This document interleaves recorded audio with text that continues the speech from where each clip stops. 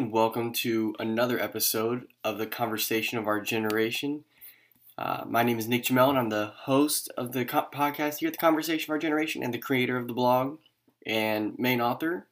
But I am still looking for guest blogs. If that is something you are looking to do and get your ideas out there, your opinions out there, you can message me on facebook.com/Conversation of Our Generation or at Twitter at @ConofOurGen, or go to conversationofourgeneration.com. Go to the contact page there, and you can shoot me a message as well if you want to get involved. But today, I have a great show lined up, I think. With this being the Conversation of Our Generation, I talk, like I've said in the past, about many different things from economics to philosophy to politics to just, the things that I see in life that are the best things for an individual to do to get the best outcomes that they can have.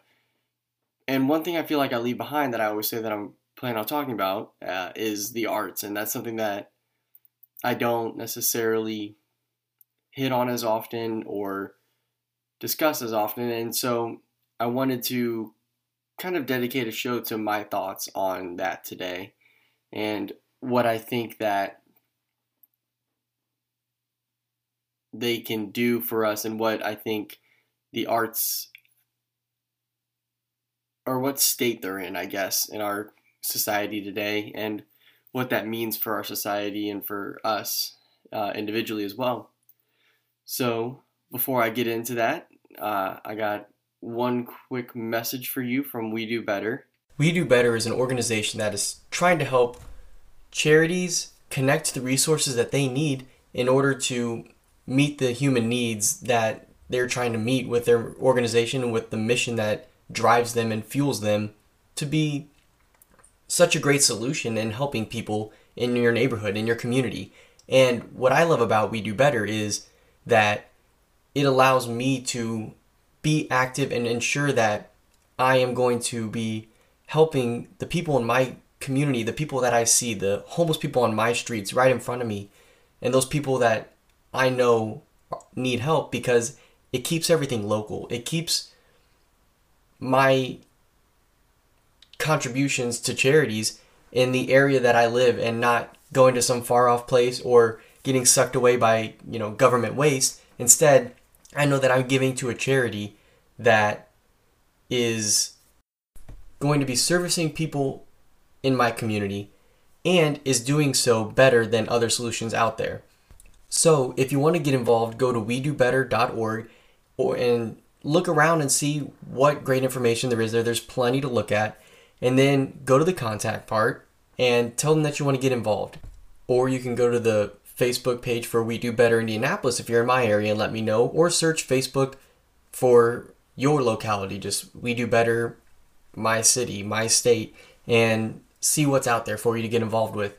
We'd love to have as much help as possible because we believe in this mission. We believe in what's going on with We Do Better because it's about we the people meeting the human needs in our communities and rallying around our community to make them better and to help people who really need it the best way possible and the most efficient way possible.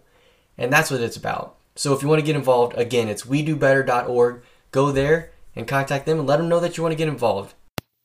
And so with that, let's go ahead and get started for our quote of the day, or quote of the week rather, sorry. And with this week being about art today, we have a quote by Orson Welles, and obviously it centers around art.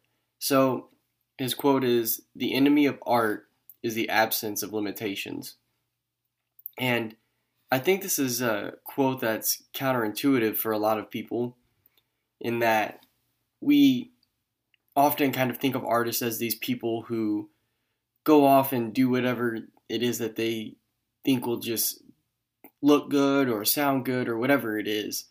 And they don't really place limitations on themselves.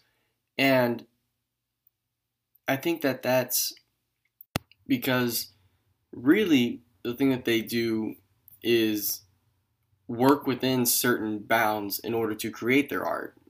For instance, Um, if a movie, let's say today, didn't have a certain format, we have a certain amount of time that's generally assigned to how long a movie would be, but that varies pretty big or pretty greatly depending on what kind of movie it is. But if you're not using film and a camera or digital film and a camera and shooting certain plot scenes, well, then it's really not going to necessarily be a movie. You could go from being a movie to being a game show pretty simply by, removing the way that, with removing a script that tells a story and instead have people on there playing a game. If you change what's going on behind the camera, then you change the art form that's coming out on the other end. And so, while that's not the greatest example of the world, it also is, I would say the best example I can think of is in poetry, for instance, when you go from, Shakespeare's time when there were strict rules on how you write in iambic pentameter. When you write a sonnet, there's a certain format. There's a pattern and a structure to it. Then you have to be creative within those bounds. And I think that's what Orson Welles is talking about, is that you have to be bounded into some sort of rules in order to be able to navigate that creatively, let's say. Because if it's just an open landscape and it doesn't matter what rules you place on yourself, or if you don't at all, then there's no creativity. It's just babbling. You can't be precise and poignant with what you want to say or what you want to do, because you don't have any, and you can't be creative because you don't have any bounds within which to work. It's like to me, I think the best example or best analogy would be like in sports. There's a certain game that's being played. If you're playing football, there's certain rules to the game, there's certain objectives, and if you take away those objectives or the bounds within which you're supposed to operate, the field of play, the things that you are and aren't allowed to do, then you lose the game itself. You're not really playing that game anymore, and you can't be a good football player because if you're good at whatever else comes of that, because you're not playing football anymore. And so, to me, that's how I picture this quote. And I think this is something that resonates a lot with Jordan Peterson. I've heard him say something similar to this. I've heard this idea expressed from other philosophers as well, or kind of not necessarily firsthand, but other people expressing like Aristotle's ideas on art being somewhat similar to this. And I think it's a good idea and a good place to start when discussing it, because when we discuss what the rules of art are, then you can discuss how to break them, which is what I think artists are good at doing, is kind of breaking the rules and pushing the bounds of rules. And that's what creativity is how can I make this appealing within these bounds? What can I do for that? And that to me is what art is about, is pushing the bounds of what you can create within that set of rules. And so now let's go ahead and shift to a little bit more of our discussion today. I wanted to talk about 4 different places where arts affect, the world, and from the individual all the way up to the macro. And I wanted to talk about spirituality, individually, what it does. I wanted to talk about culture, how it affects the culture, the arts, what really are they, and philosophy. and how it's affected as well. And then I have a quote of the week for you from me too at the end, so that you can uh, get that as well. But to start, I really wanted to talk a little bit more about uh, what it's like when art reaches you individually and what that does, personally for me, spiritually, and what I think a lot of us learn from art and how a lot of us experience art as well. And so, uh, spiritually, art to me touches the human soul when it's done correctly. It captivates us and it moves us and it allows us to empathize and understand what others are feeling. And you can see this in all the way back to the uh, the Greek plays that were going on when they would have these, they kind of noted this idea of catharsis, that watching Oedipus suffer was a relieving effect for people who were out there that were sad. And they noted this effect that when you gave them a sad story, they would cry, and then they would come out of it feeling better. And they called it, catharsis, is this unleashing of all the negative feelings on someone else, on someone in a play. And I think that that's an interesting idea, to see that art can move you so much in that way that you can almost feel better by empathizing and feeling sad for a character that obviously Oedipus's tragedy is, terrible. And so for you to be able to empathize with him and, feel for him and feel sad for him, and then walk away knowing that really it wasn't a true story, it didn't happen, then you're able to kind of feel better about about your lot, I guess. I don't know really the psychology behind it, but I think that that's an interesting thing that they observed, a couple thousand years ago. And I think that when you listen to music, you feel that emotion that the musician's trying to portray, that they, or maybe that they were just feeling, they didn't even notice that they were putting into their music. And you understand why the actor is acting the way he does in a play. You can understand his character because the way the writing is and the directing and the acting itself, it gives you this idea of who this character is. So when they do something, sometimes they may surprise you, but sometimes you understand why they would do it, or you empathize with their position in life and why they would make the bad or good decisions they would, or they do in the story.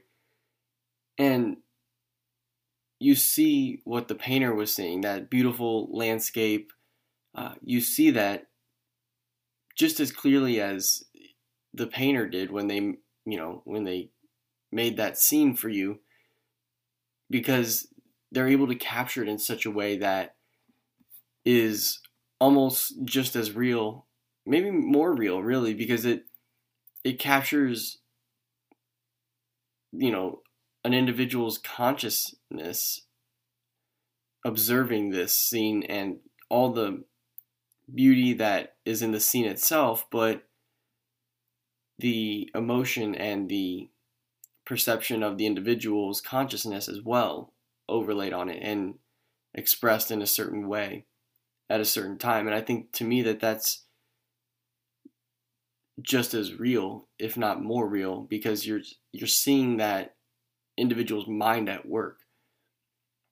And I think that that's what's so amazing about art for the spirit, is it connects us on a deeper level. It shows us what it's like to be in that artist's shoes, or in one of their characters' shoes, or whatever it is. And it gives us another level of understanding other people and humanity at large by uh, by challenging us to think about life in a different way that we could never think about if you didn't have art. You couldn't express uh, some of the emotions that you get without music. I don't think that you can tell people sometimes how you feel in words. You have to have music there to call out the emotion and to make it real. Or you couldn't empathize with a certain story of a person unless it happens a certain way, and so you have to kind of make it up and make it real, tell it so that it seems so real, but it unveils this truth in the fiction. And I think that there's I've heard different writers kind of give that quote differently, but um, I think that it's very interesting to think about it that way, that by creating this character who goes through a certain set of circumstances and in a certain way, and you understand, their thought process behind the decisions they make, you can empathize with that person. But if I showed you that person in real life and you couldn't hear their inner thoughts the entire time and listen, and you couldn't see their backstory or like the couple things that really shaped them in their childhood and made them who they are, then you don't have that same understanding and that same feeling for an individual in real life as you would for the fictional character. And so you can empathize more with them. And I think that that's really interesting that we do that we can have that connection to something that's, not even real in the way that we think of what real is. But this idea seems to grasp us and make that fictional reality so real to us that we can place ourselves in it almost as if it's the world in which we live. And I think that that's incredible. And I think that that's really what the artists are meant to do, is to connect with that thing inside of us by being so in touch with that in themselves. And I think, oddly enough, I don't think that the artist has some innate wisdom into the way that humanity works at large, but I think that they have some sort of a connection with what's inside themselves, and that they are able to kind of call on that in order to create these works of art that other people are able to connect to. And so I'd like to move on to what the arts really are and why I think that culture and philosophy are being affected greatly right now due to the way that we are handling the arts after that. And so the question I kind of ask is, what really are the arts? What is that thing that we call art? How do you know it? It's like, art is like, it when you see it, sort of thing, or hear it. But I think that it's an attempt to grasp at truth that can't be expressed in any other form than artistry, that can't be expressed in words or in this world in which we live every day. It's something that has to be expressed in a different way. And so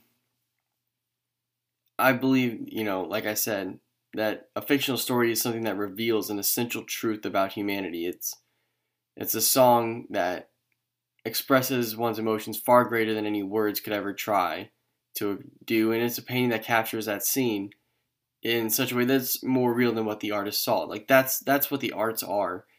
But I think that there is something to it as well, that it has to be beautiful, it has to be in harmony with the way that the universe is set up. Like, for instance, music, I think, is a great example that there is a huge science to music because it's so mathematically describable, I guess is the word. You can tell what the pitches are because they run at certain frequencies and so on and so forth. But you can melt these together and make a song out of it by understanding the pitches themselves and how the different frequencies work together. Yet most artists probably don't know too much of the science, like hard science behind that, but they can piece that together in a way that is amazing for us to listen to because they have that some sort of an intuition that allows them to know what will go together well, know what will blend, and what is going to evoke a certain response that they want to evoke in their listener. And I think that you see this a lot in classical music where you have Bach, Mozart, Beethoven, trying to express a certain feeling, story, and make it beautiful and spectacular. And I mean, they do so many different ways they make that happen that you have this spectacular piece of music that's so well orchestrated, and you have all these different instruments coming together and making this huge piece that goes on for so long. And it all is with the purpose of creating this certain response that you see in the crowd, and or now today, people listening with their headphones in, like I like to do at work. And I think that response is incredible, that you're able to make that happen with the tying together of certain just frequencies that happen naturally. And I think that's what's interesting about the arts, is that they have to be in harmony with what the universe kind of puts out for us. The rule book that the universe gives us is that there are certain ways that noises and sounds work, and the way that, the range in which our ears can hear, right? There's things outside our ability to hear, lower and higher frequencies. And so we have this set spectrum of sounds that you can use. We have a set spectrum of instruments that you can tie together. And you really have the limitations of what people can play. I mean, you used to, now you don't necessarily. But, if you made something so fast that people couldn't, get their fingers to move that fast, then you couldn't make that music at the time. Now you have computers that can kind of do that stuff and process it for you, or play enough notes at the same time, which you can't do necessarily on, unless you have maybe multiple instruments or something like that. I mean, you can't play more than 10 notes really on a piano at the same time, let's just say. Not that I think you would want to. I feel like if you get beyond that, I guess you could be alright if you're playing 2 chords. But regardless, it's got this limitation on what humans can do, what humans can hear, what frequencies just notes are at. And you actually see this kind of differently. I think that there were different scales in the East than there were in the West. I think the Greeks had more notes to the scale than the East had, and I could be wrong about that, but that to me shows that there's different limitations set on the 2 different societies on what their music can be, and you do get drastically different music, I think, in the East than you do in the West. And I don't think that that's an accident that happens. I think that if you place the different bounds, that's what you're going to get. And so the arts have this way of speaking to us, right, through that harmony with the universe. The things that are visually beautiful not because society says that's what's beautiful, although it can influence things, which we'll talk about shortly. But really, I think things are beautiful or they're not. And, we act like that's so malleable, but I think that you kind of know when things are ugly, and we can be told that things are beautiful and like acquire a taste for it because we want to fit in, but you really know that it's not somewhere deep inside. And so let's get into those cultural influences that I think are important to understand. And, it's been said that politics is downstream of culture, but I think the first thing you have to look at is culture is downstream of the arts. And I think that a lot of the times arts are what create the culture. And that's not to say that it completely does, but it drives it. It drives a large swath of what the culture is. I mean, if you just look at the difference from what life was like when Leave It to Beaver was on the TV versus today, there's a big difference in life, and the difference in messaging that you're getting constantly from the art that you watch. And TV is just so impactful in the type of art that it is. So you can't help but pull things from what you're seeing on TV, I don't think. And the artists are the people who and we kind of have to fit that within our framework that we have to understand the world. The back burner for a while, like you can look at and if you were to kind of take that and say, well, let's apply it, because you have to fully form the idea of the individual, and then once they did that, they're like, oh, well, this has just as much dignity as I do. And so that drove that completely. But I think that there was a lot of art and the Enlightenment, that idea of the individual, and I think that's where it started to take hold. I think sometimes the artists don't necessarily know what they're exploring. It's like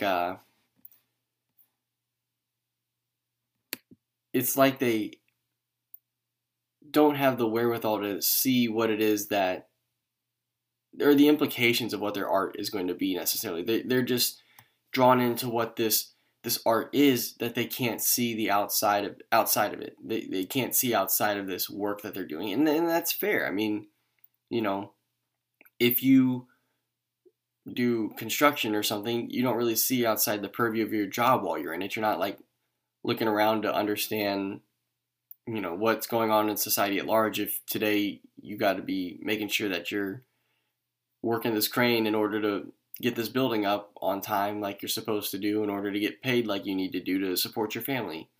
It's understandable why you're not thinking about these big problems in life all the time. And I think the artists do the same thing, even though what they do is so impactful on society at large in a lot of ways, especially if you're a prominent artist. That's not really where their mind is at all times, if they're truly diving into their art. And so they can kind of produce art that they don't truly understand themselves. And this is something that Plato talks about, and I think I've talked about this in the past here, that it's not the artist himself that produces it. He is the vehicle for the muse that is the true source of the art. And so, if you have, and it's often like a beautiful woman or something like that is the picture of what you get, but it's the idea that Michelangelo doesn't, carve the statue of David, and create that himself. He is moved to make this imagery of David, and he does so, right? And like, it's almost like the essence of that person, David, is calling to him to create a work of art in order to memorialize him. And that's kind of the idea. And I think that what happens then is artists almost haphazardly create what they're going to create, and sometimes it's good for society, sometimes it's bad, because you can have art that, when influenced on in the world around them in the mid 20th century, where I think a lot of bad ideologies were spreading. That stuff was setting in. People were exploring the ideas of nihilism and what that means, and really before that, before the mid 20th century too, is even into the 19th century, as far back as that. There's this idea that as you were losing religion, as you were losing Christianity and all these things, then the art began to change, because the artists were exploring things within new bounds and wider and more open bounds generally, and that changes the way we look at things. I think it changes the way the culture reacts to it, because I think that the arts and the culture kind of move together. The artist creates this thing, and it changes the way the culture looks. And so now there's a new culture to examine, and to examine oneself, and you're fit within that new culture. And so you have new art that comes up, and that drives it in a direction. And so if it's kind of driving in the same kind of self-fulfilling direction and tearing down or building up, then you're going to have culture improving or getting worse based on whether or not the artist is kind of building up the culture or tearing it down.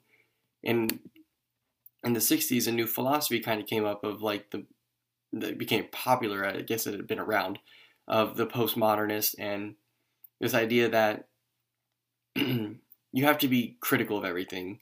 And I think that you should be critical in the sense that you should take everything with a grain of salt, but you shouldn't be critical in the sense that you want to tear everything down without looking at it twice. And I think that that's where the arts went, is you stopped building up these beautiful forms and artworks, and instead we're painting Campbell's soup cans. And I guess that you could make an argument in favor of some of the pop culture art stuff that happened, but I feel like so much of it just brought us back into this world, a landscape or a person, right? Then the idea where we need to paint, the things that, and that, the Campbell soup can isn't even a great example. You're not even painting skyline, right? That's impressive. You're making this thing that we just it kind of shows that art is meaningless by painting something that's meaningless. Here, why would you paint that, right? And I think that kind of shows the art was kind of pushing that culture forward and tearing down, I think, a culture that, sure, I think it had a much better culture. It was a much better culture that we left behind in a lot. And so I think what you see is happen, the arts degraded, they became less balanced as well.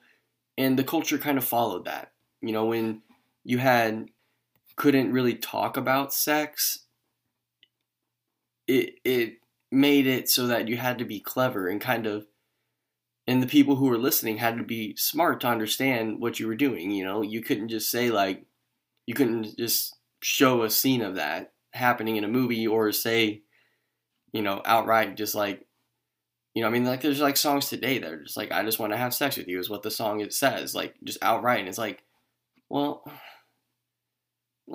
okay, but that's not really clever. That's not really artistically driven. Whereas, you have people like Sam Cooke and the Rat Pack, and people in the 40s, 50s, even some of the early 60s singers that were really pushing that bound of kind of what's acceptable, a little bit, or no, a lot of it sometimes, but they weren't outright just saying things. They still were being clever. They were still trying to impress you with the way that, and they may not have all been writing the songs, but the songwriters at least were trying to impress you with the way that they express those urges and that feeling. That's obviously, something innate to humanity. We're still here.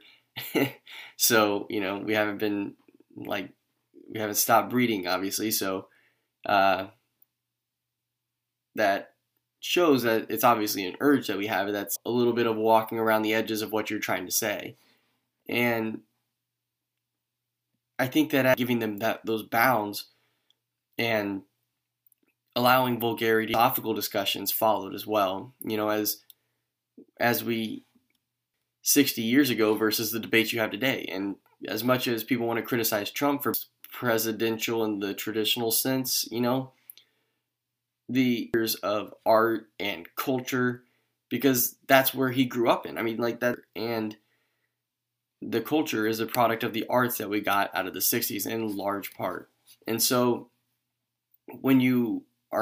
if you're mad about saying vulgar things at a presidential debate, well, let's look back and say in our music and in our movies, we started allowing our kids to say this and this stuff, and in the, moral gravitas to them that were saying these vulgar things, exploring these ideas because they seemed artistically and culturally, and this, these kind of ideas to influence the culture, to influence the politics. But it happens. It's going to happen every years for art to influence individuals to rebel against government and create a government in the arts and in the culture, and then finally philosophically that should extend to 100 years. The tearing down of these ideas that are built up over, and it's because it's far easier to destroy than they're tearing down. All they have to do is throw on a wrecking ball and go at it. And I want to leave you with a quote that I kind of came up with: when bounded by rules, free people. When art is let loose to run wild. It's true in the sense that when we bind, and it has to stand within this certain framework that we have for ourselves, but when we let it just this purposelessness and the fallouts of night in what it is, even if that worldview is correct, these people, it makes them not free anymore, because if when your arts and your culture and your philosophy are reinforcing that idea themselves, because you first have to free yourself of those ideas that are being buys into and pushes on you as well. And then this philosophy that so what I want is to see us start to bind the arts again into rules and a set of it can follow, and that we can understand, and that we can work within in order to create new and better art, and hopefully through that a more productive culture, a better, more sound philosophy that seems to me to be more in line with the way the world works. And with that, thank you guys for listening today. I hope you enjoyed this episode. And if you did enjoy it, go ahead and subscribe to the podcast. You can follow it on my blog at conversationfourgeneration.com. You can go to iTunes, subscribe there. You can find it on Facebook and Twitter. I post them there weekly as well. Facebook.com/conversationfourgeneration or Twitter @ConavarGen.